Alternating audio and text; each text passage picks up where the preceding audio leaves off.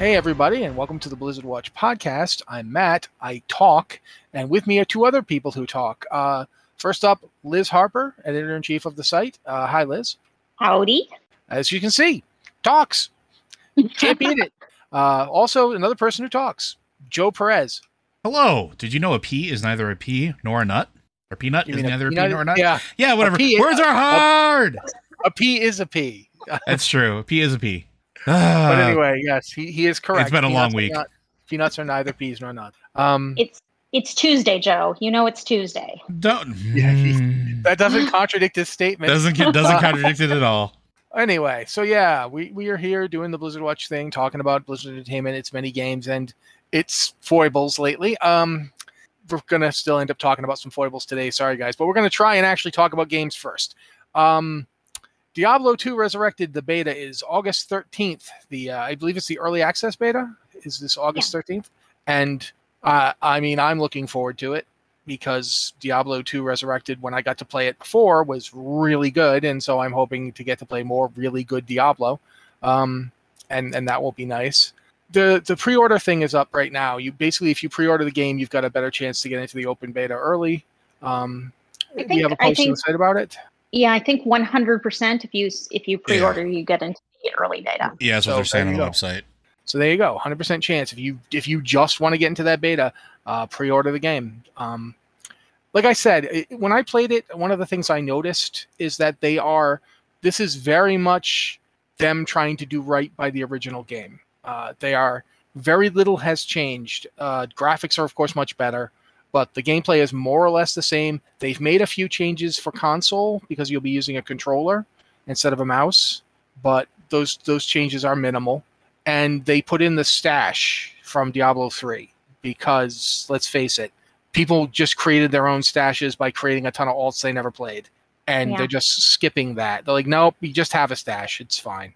So that's basically the only significant change I can think of is the stash. Everything else is like, no, pretty much the original game. The one thing we did talk about in staff chat, and I think Liz pointed this out, Liz P, that they're not going to be supporting TCP/IP direct connections, which is a thing that I think some people may be upset about, but it's what used to allow folks to directly connect to somebody else's computer without having to go over an internet service provider to a third-party server or centralized server location so that you can create private games and host them. But technology has moved to the point where that's generally not a good idea anymore. It's not exactly secure, and servers are good now, so they don't need to have that anymore. Yeah, I was going to say, I mean, TCP/IP, that was when you couldn't do stuff over the internet.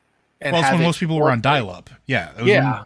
So it was the proto server hosting back in the day. So yeah, I get that'd be an issue for some people who really just want the absolutely old school experience, but you can still play the original Diablo 2 if that's really what you want. You don't have to play the remaster. If you want to just do games like that, you still can. So yeah, I get it, but really doing that in 2021 would be like if you were like if Ford had to come out with a servicing guide to Edsels. We don't do that anymore. That's a deep cut, but you're right. You're absolutely right. But yeah, so I'm excited. You guys excited? Very much so, considering that Diablo 2 was the game that I physically burned through CDs because I played them so much and you needed to have the CD installed to run the game back then, to the point where I bought the game I think 4 times when it was out and killed I want to say 6 of the Logitech gaming mice, the first Logitech gaming mice. I think it was like the MX100 or something like that from back in the day. I'm excited. Yeah. I spent a lot of time in that game world. I'm really excited to be going back to playing in Amazon because I thought that was a really interesting gameplay style. And you could play in Diablo 2, you could play in Amazon with a bow or with a javelin. So you could instead of using a bow, like you use with Demon Hunters in D3 or with rogues in Diablo 1, you could have a javelin and you just go around with kind of this spear-like thing, and you could get into melee and just be stab, which was kind of satisfying, but you could also go at range and throw your javelins like ammo. And I just thought that was interesting and fun to be able to go back and forth from melee to ranged and be kind of different depending on where you specialized. And yeah, we don't really have that anymore. Yeah, I miss some of those weird builds that you used to be able to do in Diablo 2 Yeah. as well. I remember we talked about this, I think, at one point in the podcast way back when, but like, I'm really excited to get to play a druid again in that format. Not that I'm not excited for like playing a druid in Diablo 4, but I have very fond memories of summoner builds. I have very fond memories of like werebear builds that I would absolutely love to play again because it was just unique for action RPG at the time. I mean, it was basically the granddaddy of action RPG, really. But I want to experience that again. I really do. Yeah, I do think that it's interesting to play this game now because design has gotten very different, and not always for the worse. I think some games do things that Diablo 2 did better than Diablo 2 did them. Torchlight, for example, does a lot of things Diablo 2 did, but it does them in a less punishing, grueling way. But I think I've compared it once to the Beatles.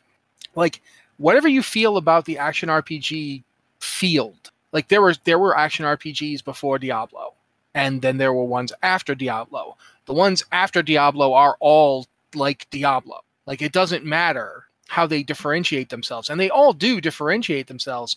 The stamp of Diablo was placed over the genre. Before Diablo came out, action RPG could mean the Philips CD Link games. Oh God, you had to bring that up, didn't you? Yeah, yes, I did, just to hurt you. We're gonna bomb some batongos. Yeah, not good games. Go look them up sometime. But seriously, the field was just anything that you could call anything action RPG as long as it was an RPG that had some action elements in it. After Diablo, it was like you basically would just say like Diablo, and people would be like, oh, okay. Yeah, it really cemented like the isometric view. It really cemented a lot of the skill tree building, a lot of the action elements with how you attack and interface with spells, the looting system, and like even modern day, like you're pointed out, like it does have that stamp over the genre. There's games that have released within the last couple of years that are still pretty much Diablo 2 with a different skin. Yeah, like Path of Exile, Chaos Bane. Chaos Bane, absolutely Chaos Bane. The one that they put out for Darksiders. Yeah, which was a fantastic game, by the way. Oh, yeah, it was very good. But it was Darksider Diablo. So, at this point, though, I do want to move on to something else because one of the reasons that we're so glad Liz is here is because Liz plays Hearthstone regularly. And Joe and I don't. And that means every time someone asks a Hearthstone question, we kind of stare at each other for a while and go, So, right now, I'm going to be getting some liquid to refresh myself, and Liz is going to be talking about Hearthstone, and we just give her free reign here. Liz, talk about whatever you want. Well, kind of the new thing in Hearthstone, we had a new expansion last week, United in Stormwind, which I think has been really cool and fun. It has lots of really weird cards. We did an article recently that talked about some of the just bizarre cards in United in Stormwind, and one of them, like there's a rogue card that you put it in your deck, and when you play the game, it makes it look like you aren't a rogue. Your opponent can't tell that you're a rogue. Your opponent thinks you're playing something else until you play a rogue card. And then it's like, oh, you're a rogue. And that's just so in character, but so just strange and bizarre in a card game. But kind of the big issue, the big controversy, I guess you'd say, in Hearthstone right now is quest line cards. The expansion added quest lines, which are like a quest. You play it, and then you have to do certain things to complete it. But a quest line is you do a few things, and you complete this stage of the quest. And then you do a few more things, and you complete that stage of the quest. And then you do a few more things, and you complete this stage of the quest. And the rewards for each of these little quests get bigger and better. And the end reward can be something like, hey, this has totally won the game for you. That's it. I hope you had fun. And it has been, some of these have had a really interesting, not great effect on the game because they encourage a real OTK playstyle, one turn kill, where you can just not even engage with your opponent. You just focus on finishing your quest. And then when you finish your quest, it's like, okay, I press the I win button and I do 36 damage in a single round without setting up anything on the board or playing any combo. It's just I've completed my quest. Now I'm gonna. Yeah, heroes in Hearthstone only have 30 health, so you can do over 30 damage in a single round by completing your quest. And sometimes you can finish these quests pretty early. Not all of the quest lines are like this. What was it? I know Warlock's really bad right now. The Mage, Warlock, and Demon Hunter are all pretty rough in that they can be like, they're really killer if you finish them, and especially if you finish them early and your opponent just has no chance to respond to this stuff because you're just hitting that I win button when you finish the quest, and it makes a game that's not very interactive. Your opponent is never really engaging with you because they don't have to. They can just focus on doing their quest. And you can't stop them necessarily. Yeah, I wanted to ask. So basically, you'd be playing the game against someone, and they're doing things that don't make sense, that don't have anything to do with what you're doing. And then all of a sudden, they just push a button and kill you. Basically, you can see that they've played a quest. Like you have to play, there's like a card that you play to start the quest. So they can see that you've played a quest and they can see the requirements for the quest. But it's like you can't do anything to get rid of a quest once it's played.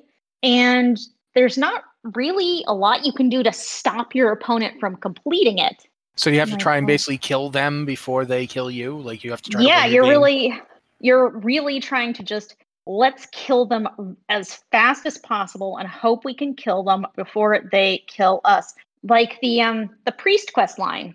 The priest quest line actually hasn't been getting a ton of play.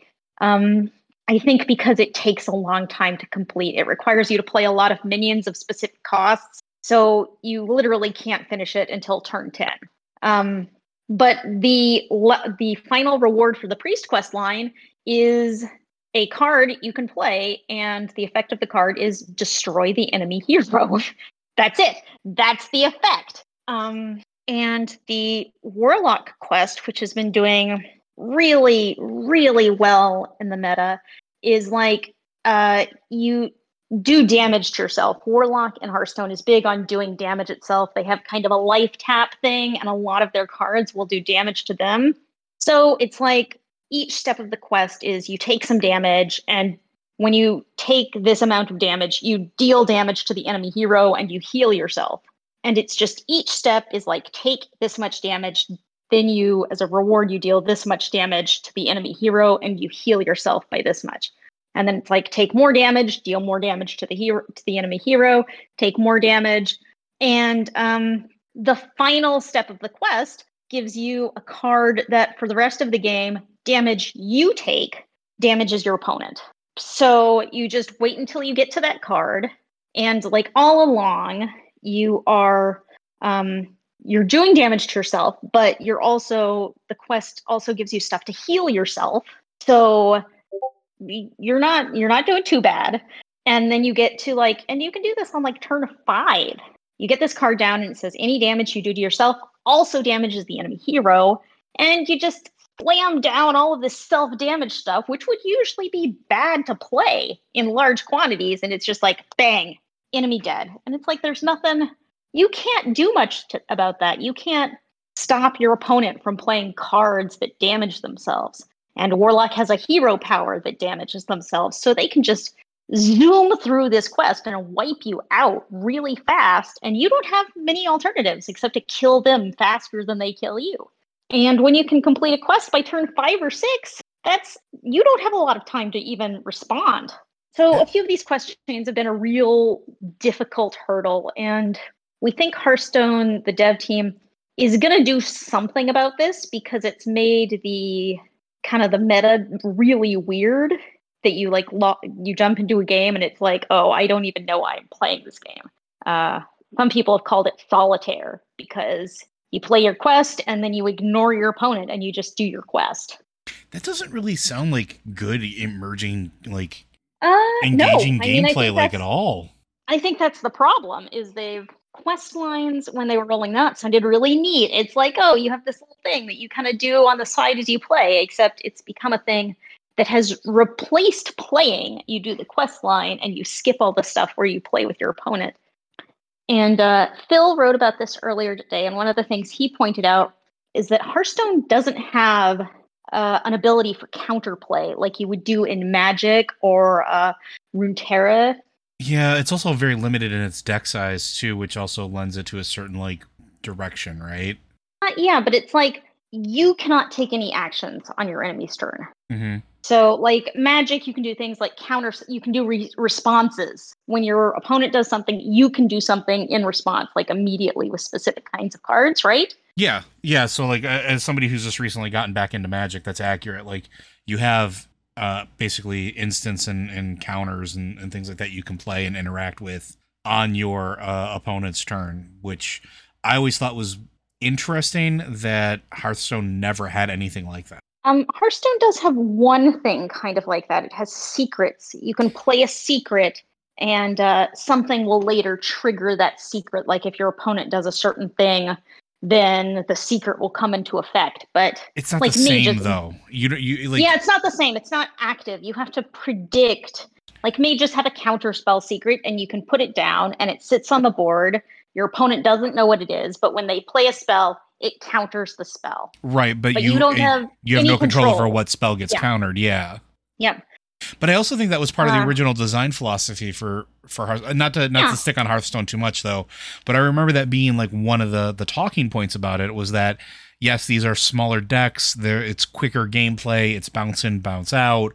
And this is before they started doing all these grand adventures and quests and all these other things.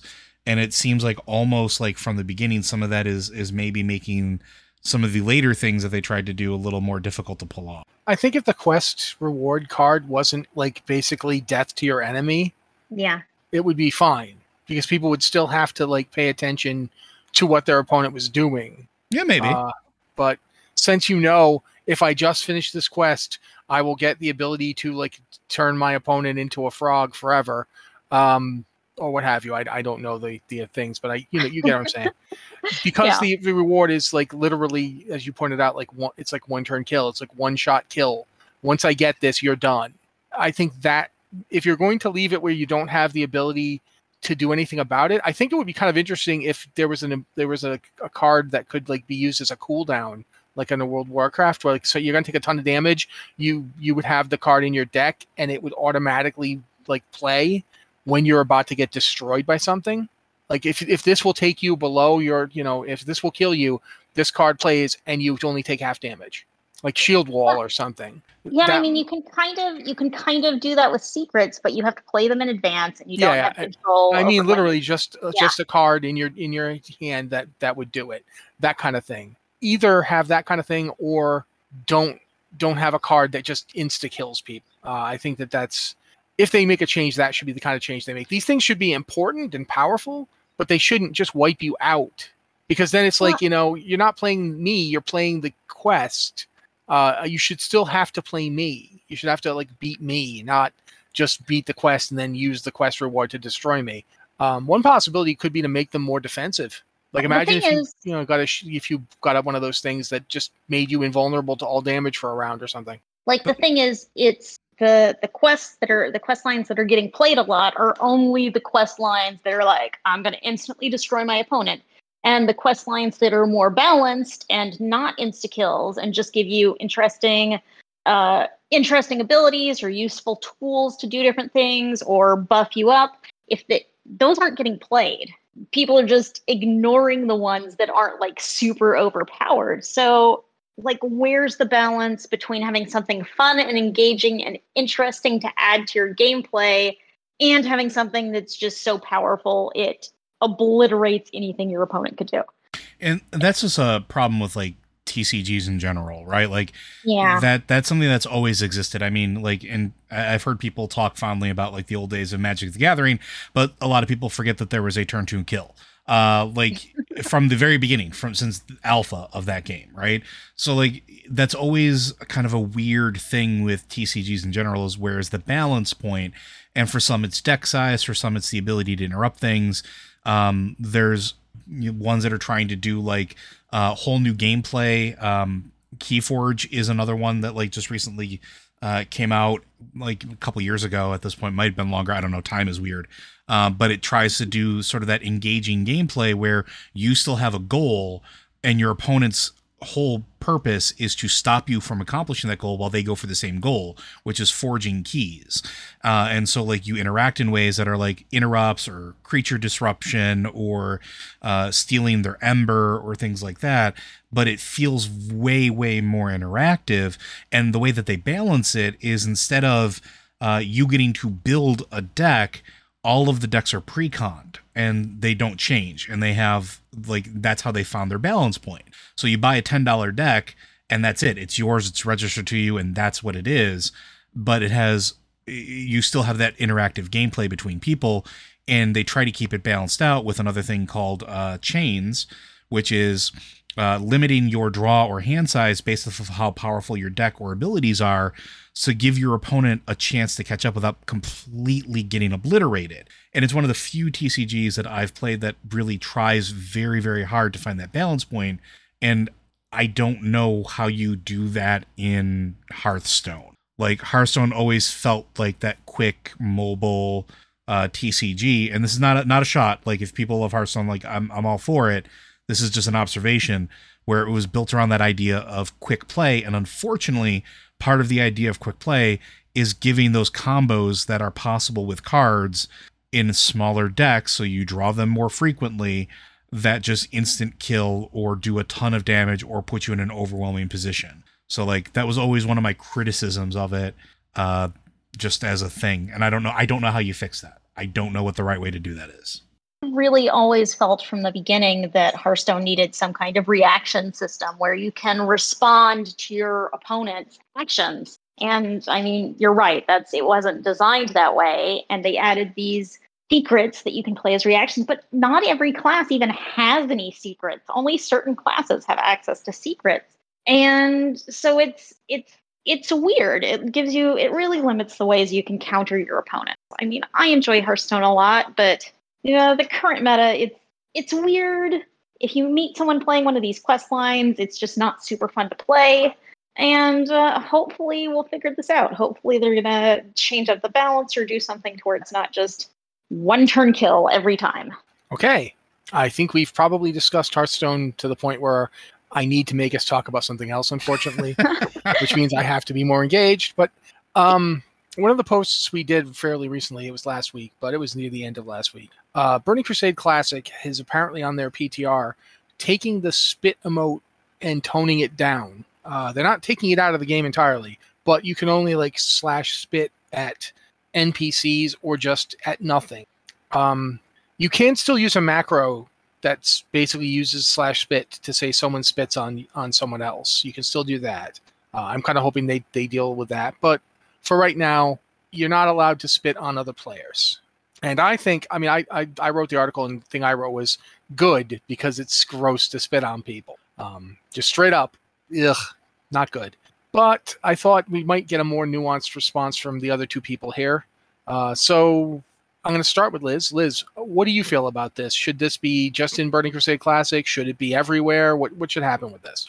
I mean, what good is there to be able to spit on other people? And I mean, there are lots of ways that players are, toxic to other players. And it's like, we don't need to build in tools that make it easier to just act like a jerk to another player. There's no good reason to spit on another player.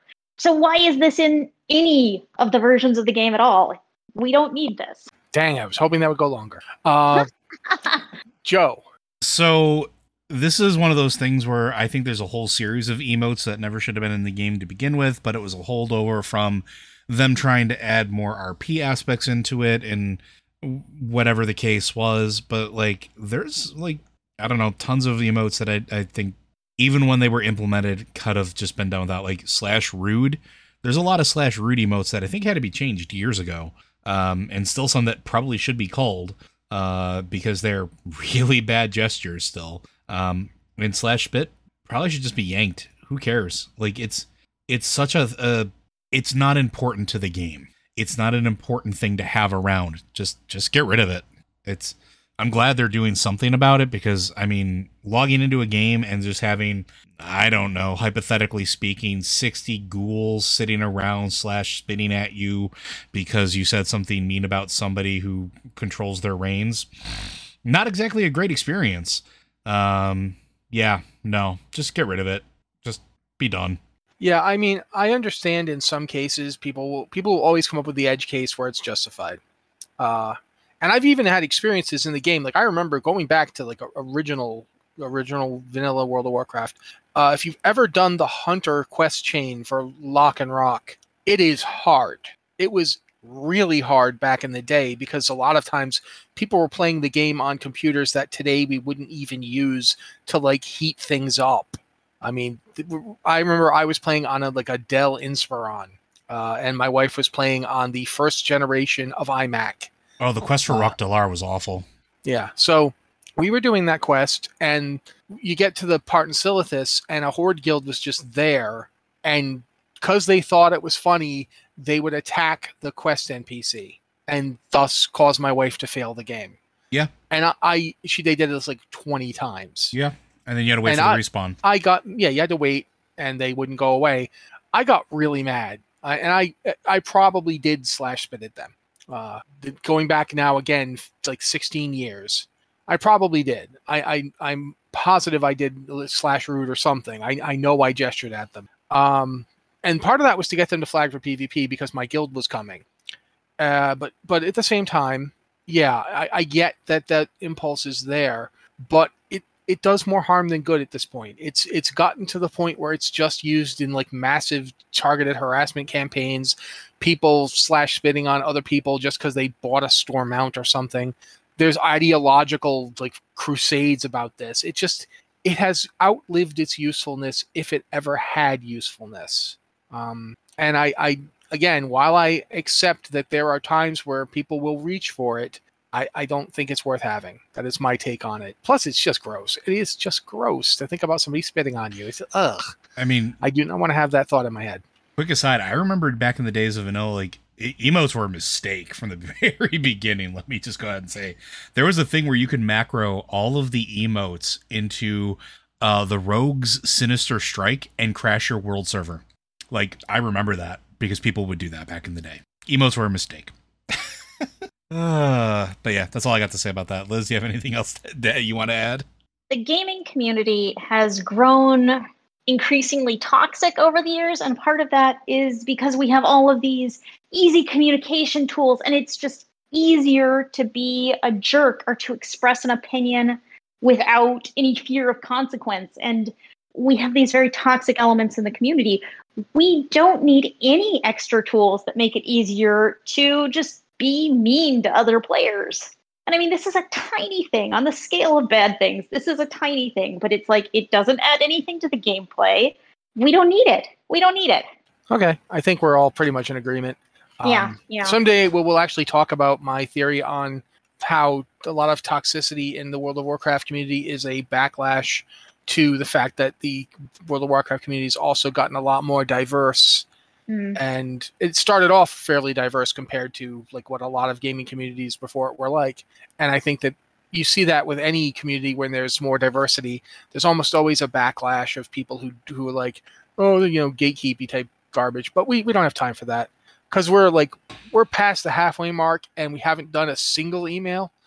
So I kind of want to get some of them in. Unfortunately, we have one more story to talk about. It was basically the fact that one of the investor groups at Activision Blizzard is not happy with how the Activision Blizzard board has been handling the lawsuit from California's Department of, I always want to say Fair Employment and Housing, but I can't remember if it's Fair Employment and Housing or Employment Department of Employment and Housing, DEH. Oh.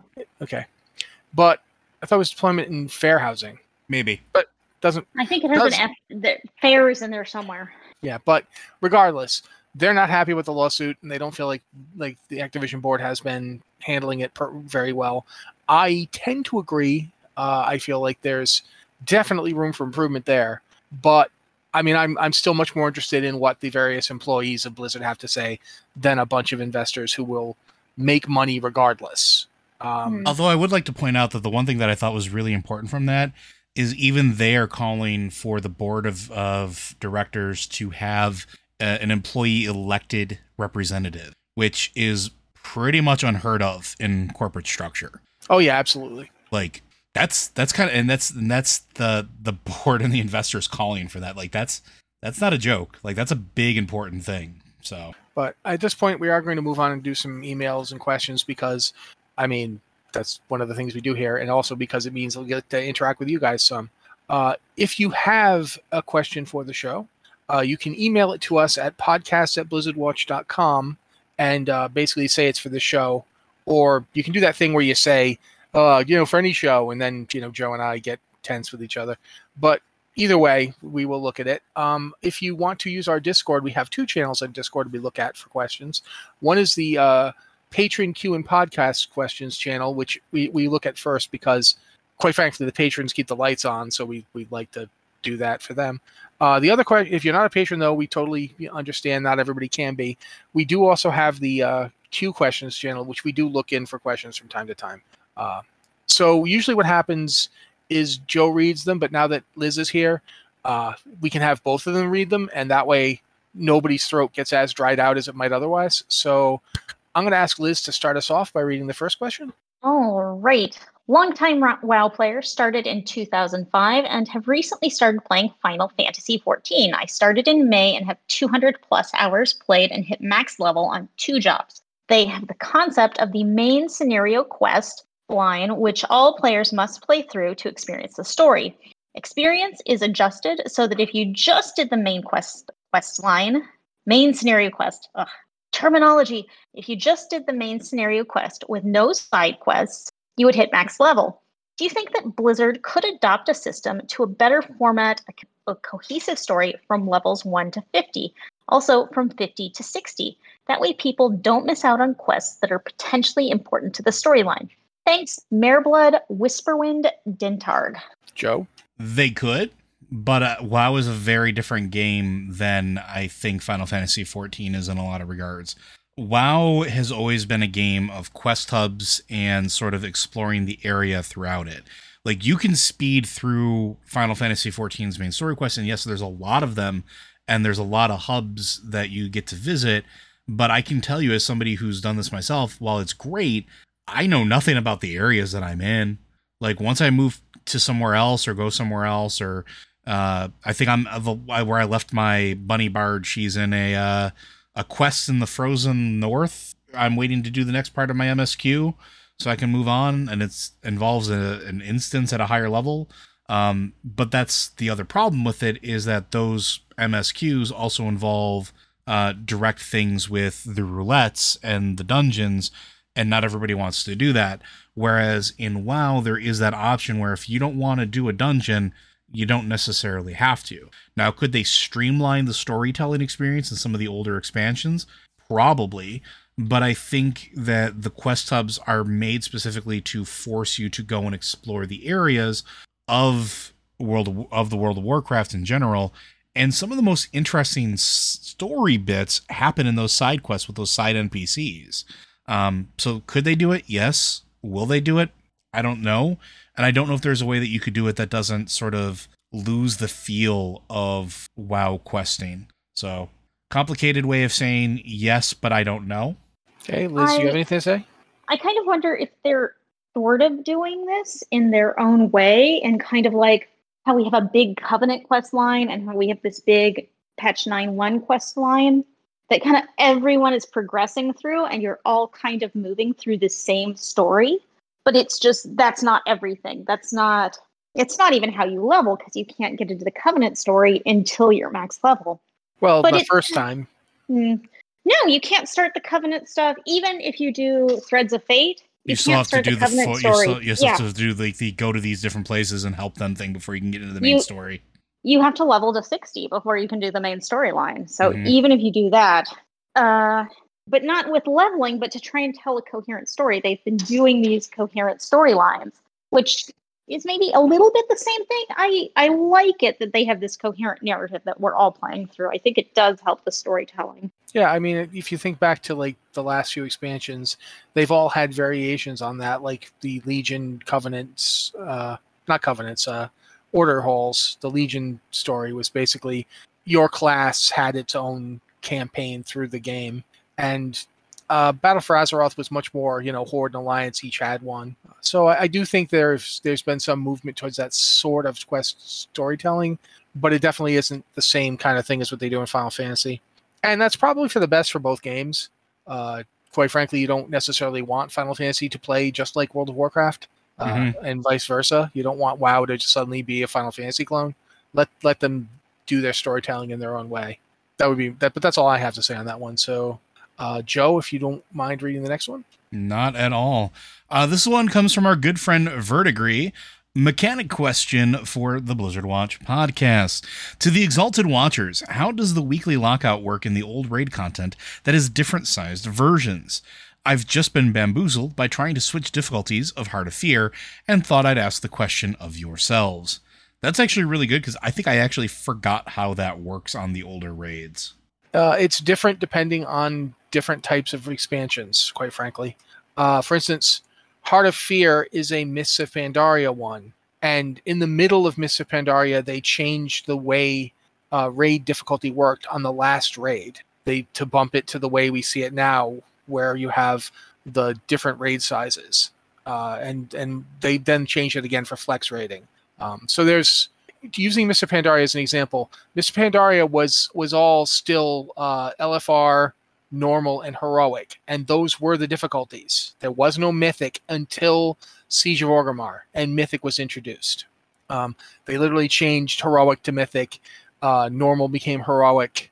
There still was LFR difficulty, and then there was like a flex difficulty they put in, and those lockouts are all saved. Like you can't do them. You can't just do Heart of Fear and then go to the Siege of Orgrimmar and try and do Siege of Orgrimmar the same way. That the lockouts are differently saved. I'm pretty sure that the lockouts in Mists of Pandaria were all exclusive. I don't think you could do like you can do in Legion. If you do Legion, here's another example for Legion. If you want to go do Tomb of Sargeras and Legion, you can do it LFR, Flex, Normal. Flex, Heroic, and Mythic. You can do them all because Flex became Normal.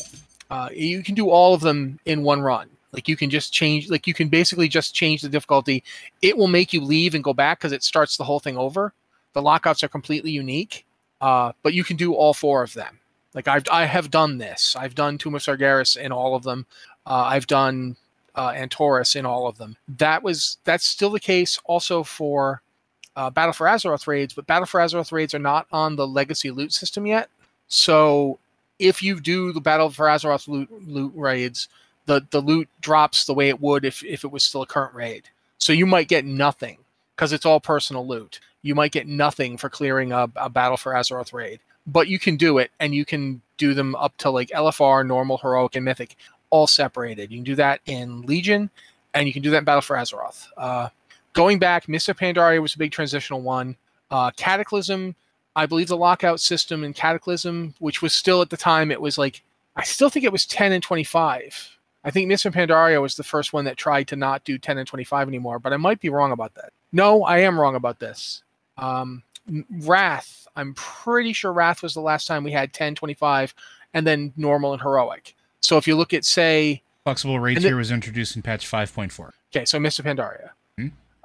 So before that, you had 10 and 25 man, and that's how it worked. And that's how Mists worked up until Siege of Orgrimmar. And I don't know if they backed it to other stuff. I'm pretty sure they still have Normal and Heroic for earlier Mist stuff. But going back to Wrath, everything depended on the raid. Like, for instance, Ulduar. And Ulduar's been changed again because they did the time walking for Ulduar, and they totally jiggered around with it. So Ulduar is its own special beast where it's completely flexed out, and you basically just all the 10 and 25 man loot drops. And remember that Ulduar didn't have difficulties. It had hard modes on specific fights. Mm-hmm. So the way it used to be is you'd go in on 10 or 25, and then you deliberately make a fight harder by doing something specific, like blow up XT's heart before it got to a certain point. Now doesn't have a heart anymore, and now he's much, much harder to kill. Not killing trees for, what's her name? Why can't I think of her name now? Eonar. Yep. Or doing Hodir and just, trying to get him down before the chest got hit. Or the three of them, the three of the guys, you could do them in different orders, and they get harder depending on which guy you killed first. Mm-hmm.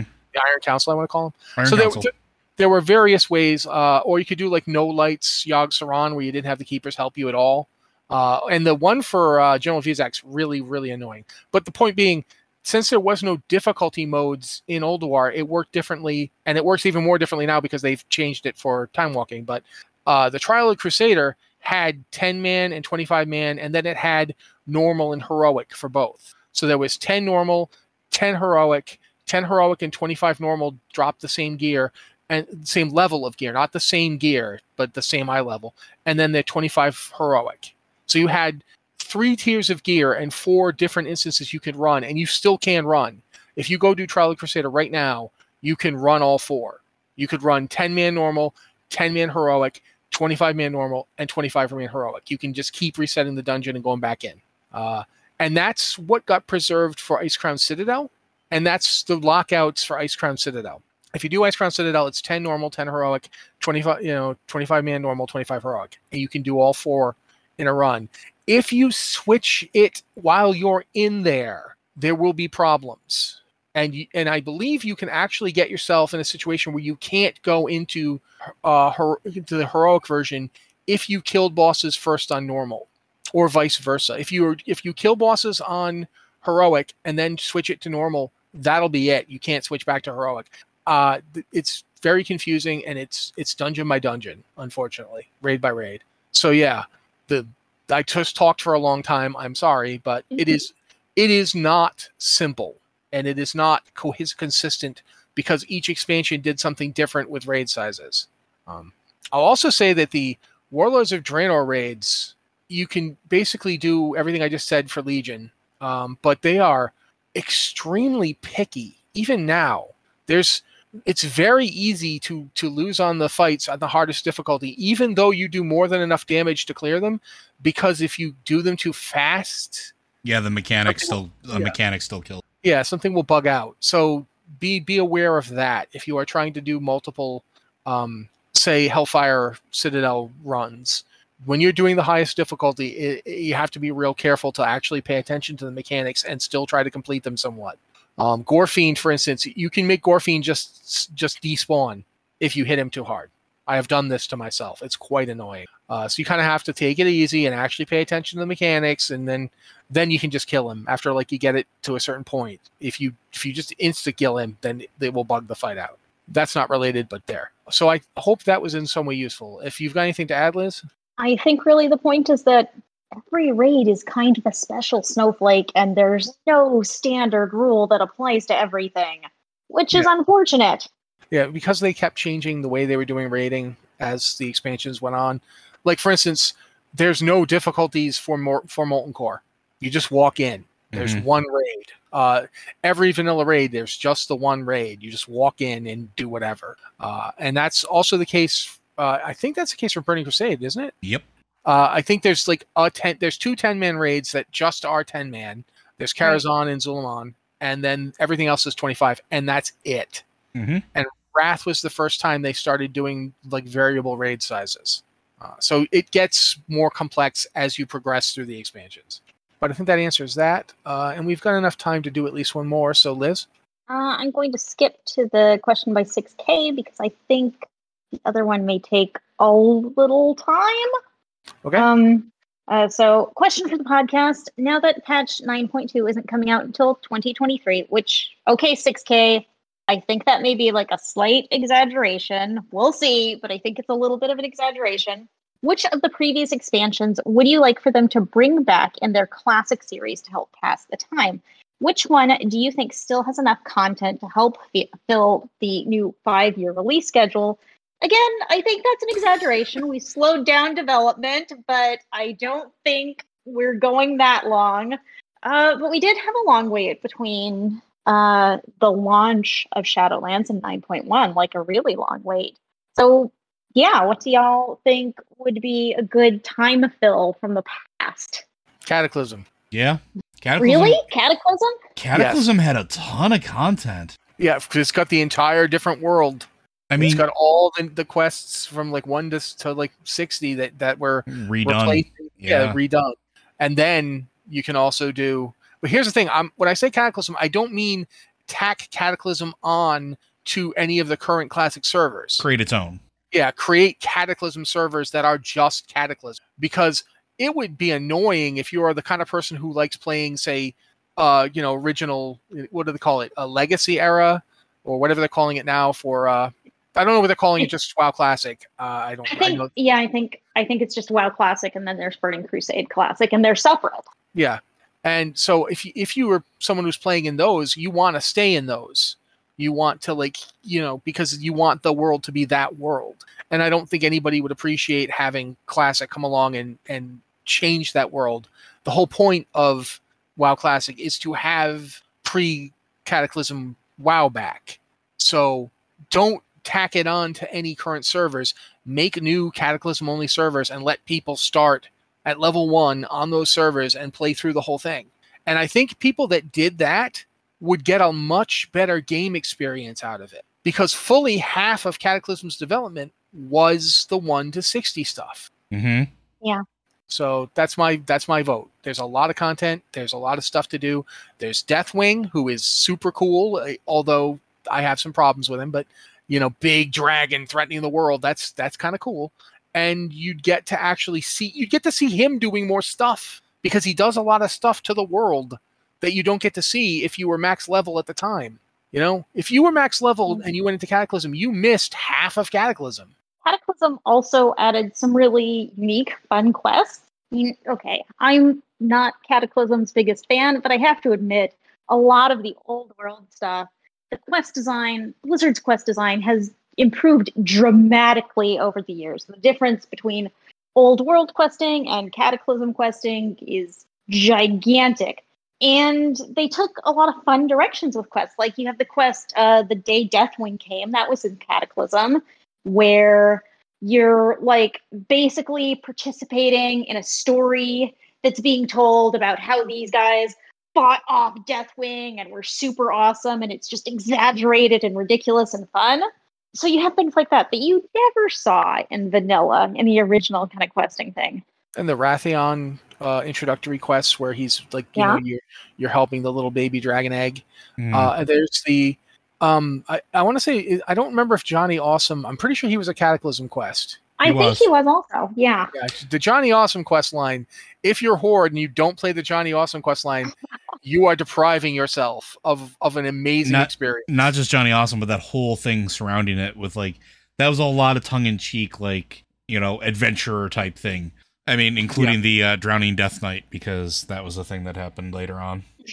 Yeah, so there's a lot of Cataclysm that I think if players had gotten to see it at the time, they would have been like, "Woo, wow." One thing it did actually too, that I think, in Mists of Pandaria, we got to see Garrosh unravel, but the stage for that was set in Cataclysm, and it was set in the Horde leveling experience. Yeah, it really was. And when you get to see there's a quest in not Thousand Needles, the one north of Thousand Needles. Oh bloody heck! Not Desolus, but the mountain, Stone Talon. The Stone Talon mountain quests that you do as Horde really do set up how Garrosh has changed the Horde, and it's really something I felt like people would have gotten a lot out of if they'd seen it. Yeah, and I mean, I think it's one of those things where Cataclysm gets a bad rap, but I would love to see people experience it now, looking with what we know happened afterwards, go back and play it and see if they still feel the same way. The other one that I think would be a good candidate for the classic treatment is, I want to say, Mists of Pandaria. And I think it was very popular at the time, but I also think, and Red said this in chat and I agree, that it showcased a very conscientious effort of quest design and storytelling through zones in the game. And I think it started with, they really started getting a feel for that kind of in Wrath of the Lich King, but Mists is arguably where all of that sort of came to a head. And I think going back and experiencing that without just blowing through it is sort of a big thing. And yes, you can do that now in the leveling experience, but it feels different because everything is shifted, talents have moved around and stuff like that. Experiencing it with all of its heavy storytelling, all of the remarks about the Shah and learning how things get twisted and the impact that we have as warring nations and warring in groups of people on other folks that had nothing to do with our fight to begin with. It was a very powerful, very important, I think, expansion that I would love to see get the classic treatment so people could actually like spend some time with it and, you know, go back through those quests and again, look at it now with what we know happens after and sort of like see where those threads were kind of starting to come together. Because like you said, like Garrosh becoming unhinged started before that, but there's stuff that happened in Mists of Pandaria that moves forward, like the Rathian stuff, a lot of stuff with Anduin, like the ton of stuff with the Horde in particular outside of Garrosh that now you can go back and look at and have a completely fresh look at. So what about you, Liz? I don't think I have anything to add that hasn't been talked about. Like, Cataclysm isn't my favorite expansion, but now hearing Matt talk about it, I think it wasn't my favorite expansion in large part because of the gameplay changes, because that was when they switched over to talent trees as we know them now, where you just pick from 3 instead of fleshing out a tree in a more kind of traditional RPG style. And I really liked the old way. I still really like the classic talent trees and that idea and how you could customize with them. But they changed gameplay so much in Cataclysm that the game didn't feel familiar to me anymore. And it wasn't... Weren't you playing a paladin? I was playing a paladin, yes. Yeah, every paladin says that because they Really? brought in holy power. Oh yeah, Alex used to complain continuously about Cataclysm. They brought in holy power. They made it like I remember he used to say, "What am I playing a rogue now?" I got combo points all of a sudden. And yeah, I think that is something like that's a real example of how specific changes to a class can really affect that class and make it feel different. I mean, it was also I think when they'd gotten rid of armor penetration in the previous expansion. And as a result, they had Colossus Smash, which kind of came in and replaced it for Warriors. And that changed Warriors so much that I remember spending I spent a great deal of time up until the end of Mists of Pandaria just writing articles that were essentially Colossus Smash has got to go because it's destroying the Fury rotation. It has to go. And when they changed it to not be what it was before, I was like, yes, that's, and so, yeah, I totally agree with you that I can see why that you would feel that way. Yeah, I just wanted to say that. Paladins had it rough. I mean, I actually quit the game for a while in Cataclysm. I was like, okay, this has changed so much. I don't know what I'm doing. I don't know why I have this character. I don't know what this character is anymore. And it killed off a lot of the fun. So I took a break until Mist. But yeah, looking back and being more familiar with the class as it is now, which is still has a lot of similarities. Cataclysm had a lot of great storytelling, and the old world in particular had a lot of great new stories that a lot of us didn't experience at the time because we were already max level and continued instead of going back. All right. I think that's pretty much it, though. Joe? Yeah, I don't have anything else to add. If you want me to do the outro, or if there's anything else you want to say for final thoughts, let it fly now. That'll go after. Go do the thing. We tell people what they can do. That's fair. Blizzard Watch is made possible due to the generous contributions at patreon.com/BlizzardWatch. Your continued support means this podcast site and community is able to thrive and grow. Blizzard Watch supporters enjoy exclusive benefits like early access to the podcast, better chance at having your question answered on our podcast or the queue, and an ads-free site experience. Thank you very much, Joe. Since he gave me the idea of the final thoughts thing that we do over on Lore Watch, I think it is a good thing to bring over here now that we've got 3 people again. So I'm going to ask you two, and we're going to start with Liz. If they decided to do the alternate expansion track idea, where they, instead of doing, say, Wrath of the Lich King, they did another expansion instead of Burning Crusade, after Burning Crusade Classic, what would you want it to be about? My gosh, you're asking me really hard questions here. But there are just so many options. There are so many different directions we could go off. And what if you had, like, Burning Crusade, you go from that straight into, like, Warlords of Draenor experience, and you go from our Draenor, the modern Draenor and Outland, and then you went into, like, this alternate universe, and you did that very quickly, and you tied into this. That would be a really different experience, putting something like that back to back. But there's just so much out there. we could have gone from Burning Crusade into something that explored demons more and explored what's the word I'm going for? The place the demon souls go where they don't, what's the word? Mardoon or the Fell? The Twisting Nether? Twisting Nether. Like, kind of explore the origins of these demons and how all of this came to be, which we're kind of starting to get into now in Shadowlands, but there are all kinds of threads you could pull that would have been a good tie into Burning Crusade. Okay, Joe? Yeah, and I think Burning Crusade was really, I agree with Liz, is one of those points where like the game could have gone anywhere. And there was so much possibility, and we went from that to the Wrath of the Lich King, which wasn't necessarily a bad thing, but it wasn't the only option that they had available to them. We could have done more stuff with the Ethereals and learned more about Koresh. We could have done more stuff with the elves right then and there. We did so much with the trolls at that point, and why not do some stuff with the elves early on? We could have explored more of the Naga, which we really didn't do a whole lot with until Cataclysm, honestly. Like, they were there. They were always a threat, but it wasn't something that was fully explored, I mean, technically until Legion, or Battle for Azeroth, excuse me. Yeah. And even then, like, it was just little bits and pieces throughout that point. I mean, going after Queen Azshara would have been a really interesting direction to go. Like, yeah, we cleaned up Outland. We got all these allies back now. We can go back and clean things up. Man, these Naga are really annoying. Man, you know what? That's right. We forgot about Queen Azshara. She's right in our backyard. Like, literally, we have a major city that butts up against a place which is kind of a base of her power. Why don't we go deal with this? And that would have been interesting, too, instead of waiting until, however many years, a decade later, to even consider going after her or dealing with her. And how would that have changed things?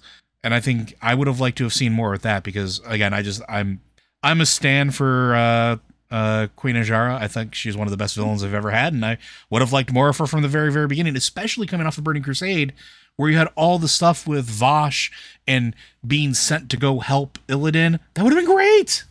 Okay, cool. For me, it would have been the Emerald Dream. Mm-hmm. They were working on an Emerald Dream expansion, and then they just didn't do it. And I've always wondered why. I've always wanted to know what it could have been. I think in a lot of ways, the Emerald Dream is going to end up being a lot like the opposite of the Shadowlands, where it's like a place of life where we're going to go to multiple different realms within it and, so forth. But I would have liked to have seen the version we would have got if they'd made it in 2009, 2010. But that's the show, guys. Thank you very much for being here with us as we do the Blizzard Watch thing. We're going to be back next week, and so we hope you're here with us. Bye, everybody. You guys should say bye, too. Bye.